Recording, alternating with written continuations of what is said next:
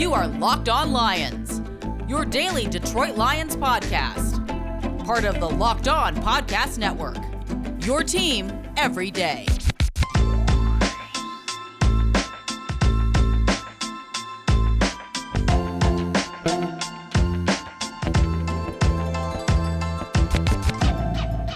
It's a Thursday edition of Locked On Lions, everybody, on the Locked On Podcast Network. Matt Derry with you on Thursday, August 26th, into a game day. Friday, August 27th, third and final preseason game coming up tomorrow night as the Lions will take on the Indianapolis Colts at Ford Field at 7 o'clock, Fox 2 and The Ticket. We're brought to you by Rock Auto today. Amazing selection, reliably low prices, all the parts your car will ever need. Visit rockauto.com and tell them Locked On sent you. Coming up today on the show, Lions and Colts tomorrow, what to look for? It's pretty simple. One major thing to look for. Maybe let's make it two. Two things to watch tomorrow. I'll tell you about that coming up. Also, if the Lions' backup quarterback situation does not get more clear and does not get more transparent after tomorrow, I might have the guy for the Lions to go after. Because if it can't be David Blough and it can't be Tim Boyle as that definitive number two, there might be somebody else out there that is the guy. We'll explain. Lions also have semi-announced their policy for COVID for tomorrow. We'll get into that. And a deep dive from my crack research staff on the wide receiver situation in Detroit. It's not good. We'll talk about that as well coming up today right here on Locked On Lions. If you're new to the program, thank you for listening and joining us, whether it's on iTunes, Apple, Spotify, Stitcher, wherever you get your podcasts, Odyssey app. We appreciate that. Follow us on Twitter at Derry Speaks, Dery Speaks, at Locked On Lions on Twitter, and also the Matt Derry Facebook fan page. Where do we start? First and foremost, what we're going to see on Friday night in preseason game number 3 is not much. As we told you yesterday, Frank Reich kind of announced it for Dan Campbell that Dan told him, we're not going to play a lot of our starters. I would expect to see somebody like Penei Sewell and maybe a few others for maybe a few reps, but that's about it. I think we're going to be seeing a lot of, C.J. Moore and Jalen Elliott and Derek Barnes and Logan Stenberg and guys like that who are going to get an opportunity to play. Jamar Jefferson, Dedrick Mills. Wide receiver, wide open. I don't think we're going to see Tyrell Williams, but I think we're going to see everybody else. So the biggest thing to watch is, yes, who's going to come out of this game winning one of the wide receiver spots? Is Brashad Perriman going to even play? And if he plays, is he going to flash a little bit to show that he belongs on this team? What about Tom Kennedy? As far as wide receiver. And who's going to throw these guys the football? Backup quarterback should be determined tomorrow. And from all accounts, and what Chris Burke wrote in theathletic.com yesterday, it appeared, at least in practice on Wednesday, no practice today, that David Blough was taking the first team reps and that he will get the start against the Colts tomorrow, and then Tim Boyle will play against some of the third and fourth stringers. So keep an eye on that. But what if both guys don't play well? What if Blough struggles this time like Boyle did on Saturday night this past week against the Steelers? Regardless, neither guy has shown that they've been that good. Actually, Blough has been better than Tim Boyle, who I dubbed months ago Mr. August. Remember, Tim Boyle for the last 2 years was just killing it in the preseason. In 2019. They didn't have preseason last year, but you know what I mean. In 2019 for the Packers, everybody was talking about how great Tim Boyle looked, to the point where a few Green Bay writers even submitted that Boyle could win the job over Jared Goff, which is laughable. Not that Jared Goff is Johnny Unitas or, even Matthew Stafford. But Boyle has not looked good. So let's just do a hypothetical here. What happens if David Blough struggles and Tim Boyle struggles tomorrow night against the guys with the horseshoe on their helmets? There is somebody intriguing that could be picked up for a conditional draft pick, and that is Kyle Lauletta.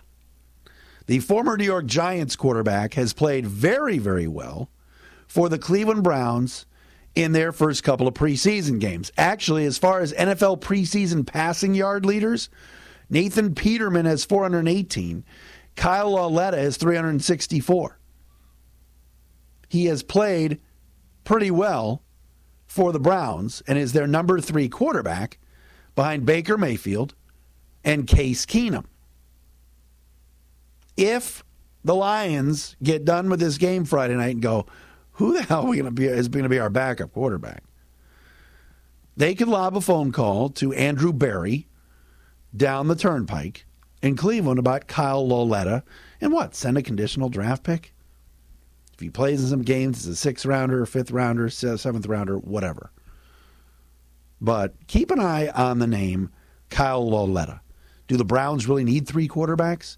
Would they take a conditional pick for their 3rd stringer right now so the Lions can make him their 2nd stringer? It's not out of the realm of possibility. So that's something that I want fans to keep an eye on tomorrow and this weekend. Final cuts come Tuesday afternoon at 4 o'clock. So the Lions are going to have a little time between Friday and Tuesday to make decisions on players, which is a little unusual this year compared to years past. So we'll wait and see. We'll see where this whole thing goes. All right? So that is kind of where things at. All right, coming up next, the wide receiver situation. And what about mask mandates or recommendations if you are going to the game tomorrow? We'll let you know about that as well. Coming up right here on Locked On Lions on this Thursday, August the 26th. All right, so my research staff here at Locked On Lions is back and better than ever and has hit me up with some numbers on our Detroit Lions and what to expect and what to look for as we talk about the wide receiver situation. The Lions wide receiver room is a mess. It's just bad. Tyrell Williams, Brashad Perriman, Khalif Raymond, Quintez Cephas, Amon-Ra St. Brown, Victor Bolden, Geronimo Allison, Damian Ratley, Tom Kennedy, Javon McKinley, and Sage Surratt. Those are the Lions wide receivers as of today. You got to figure the Lions are going to keep 5 active receivers and have a couple on the practice squad. Deep dive time. You ready? Lions wide receivers with 60-plus catches over the last handful of years. Now remember, Kenny Galladay's gone. Marvin Jones gone. Jamal Agnew gone. Danny Amendola gone. Tyrell Williams from the Raiders in. Brashad Perriman from the Jets in. Drafting St. Brown, etc. Lions wide receivers with 60-plus catches. In 2016, Golden Tate had 91 catches. Anquan Bolden, 67. In 2017, Golden had 92 receptions. Marvin Jones, 62. In 2018, Kenny Galladay had 70. In 2019, he had 65, and Amendola 62, and Jones 62. Last season, Marvin Jones had 76 catches. Here's the current Lions wide receivers. Tyrell Williams only has 1 season with 45-plus catches, and that was in 2016. In his 2nd season when he had 69 catches for 1,059 yards. Brashad Perriman's career high in receptions is 36 2 years ago. Last year, Quintez Cephas, who many of you think, Quintez Cephas, locked to make the team. He's awesome. 5th-round pick of Bob Quinn. How many balls did he catch last year? 20. That's a third of 60. Amon-Ra St. Brown has had a good camp, good preseason, like him. He's a rookie. He's never caught an NFL pass. Khalif Raymond, ex of the Titans, more of a return man, has 19 total receptions in 5 years on the job as an NFL receiver. 19. Victor Bolden has 1 career catch. Tom Kennedy is a former lacrosse player, 0 NFL receptions. So bear in mind, if TJ Hawkinson, your tight end and your stud, your hoss, if he repeats last year, which is on the high side for tight ends, where does the other offense in the passing game come from? And that's a big if TJ is going to repeat last year. The Lions last year were 20th in total offense, 350 yards a game. Passing-wise, 256.5 yards, was 10th in the league.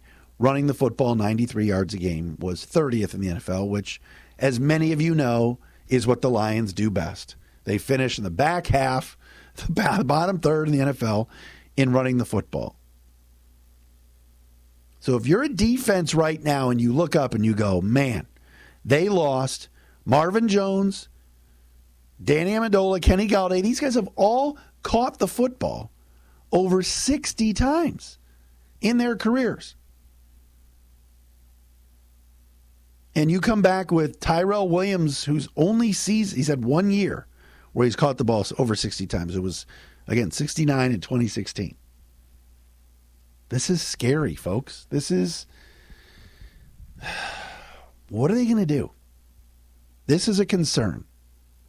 And then you throw in the mix not having a deep threat for week 1 and having to face the San Francisco 49ers with Dee Ford, Nick Bosa, Eric Armstead, Javon Kinlaw, and that front 4 of the 49ers, coached by former Lions defensive line coach Chris Kocurek. Kocurek is out for blood. You know, he would love to come back to Detroit and sick his front 4 on Jared Goff. Seriously. Sending hungry dogs to fresh meat. So that's the concern, is like, you know, I like Jamar Jefferson. I think he can be cool out of the backfield. Is DeAndre Swift going to be healthy for week 1? Because they're going to need him. TJ Hawkinson also hasn't played in the preseason. Is he going to be healthy? Because Swift, Hawkinson, Jamal Williams, this ground and pound offense, that's basically what you got. You've got a new scheme, a new OC in Anthony Lynn, and an offense that is not as good as last year, and last year's offense wasn't that good. And you've taken a giant step down from quarterback and receiver, and yes, it's by design. The Lions didn't pay Kenny Galladay. They didn't pay Matthew Stafford. Matthew Stafford wanted to leave. I want to play in big games other than 1 o'clock on Sundays. Okay, Matthew. We went over that yesterday. In case you missed it, go back and listen. What a farce. I had an unnamed ex-Lion hit me up today with the box score from the Monday night game a few years ago against the Jets when Stafford threw 4 interceptions and said, this wasn't Sunday at 1. That's a former Lion that texted me that today. And you know I talk to a lot of them. Or text with a lot of them. But that's a concern.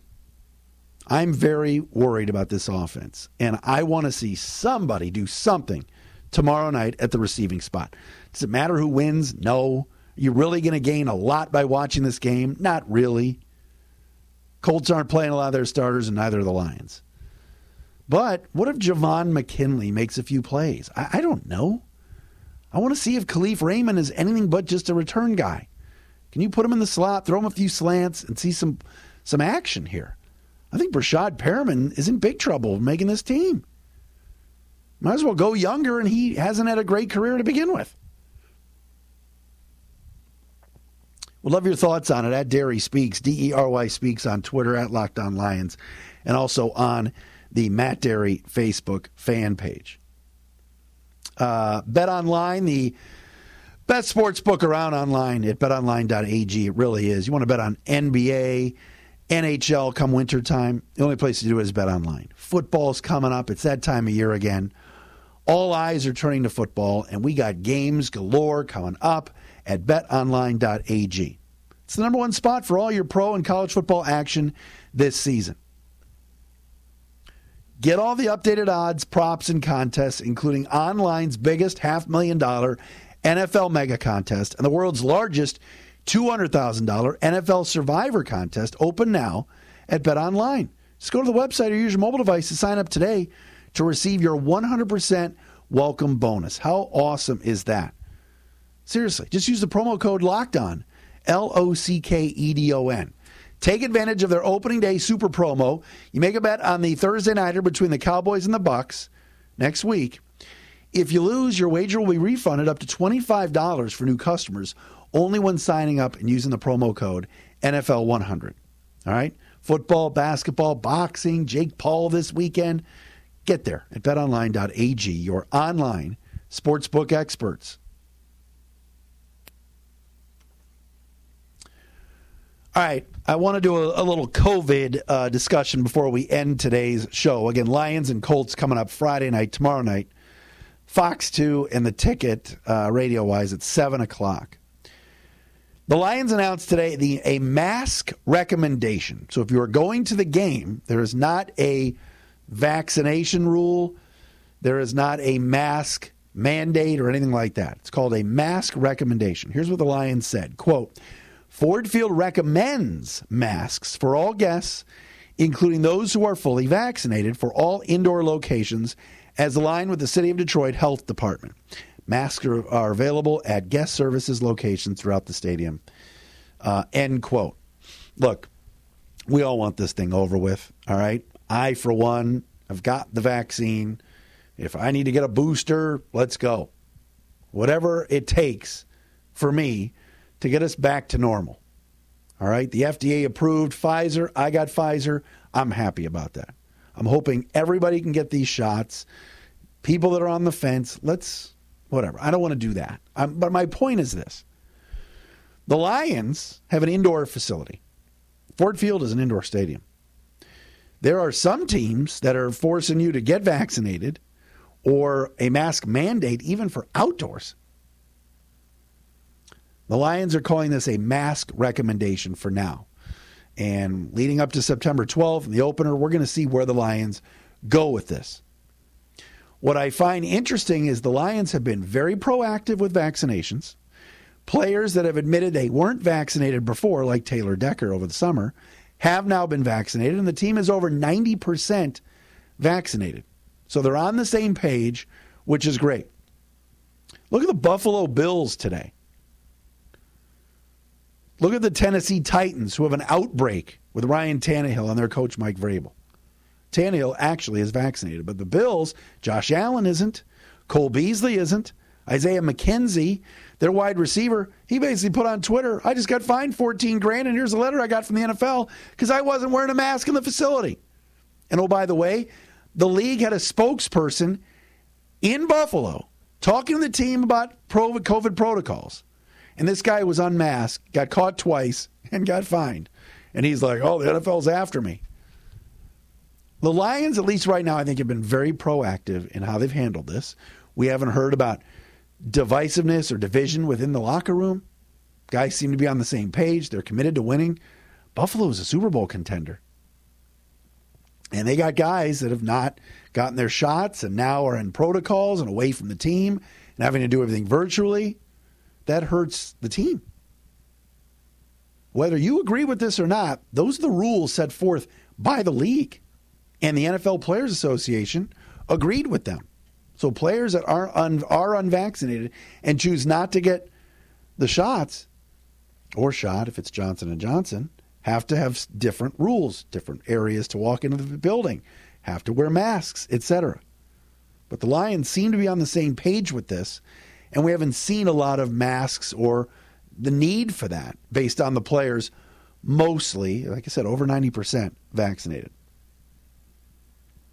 Could there be a competitive advantage for the Lions being in a division with the Vikings where players such as Kirk Cousins and others, leader of the team, isn't vaccinated? And we've had Mike Zimmer come forward and say, we brought in a top, epidemiologist to talk to our team. because Zimmer's concerned too many players on that team are anti-vaccination. Something to think about. But again, a mask recommendation for tomorrow if you're going to the game. All right, folks, Locked On Lions wraps up for this Thursday. Have a great week. Enjoy the game tomorrow night.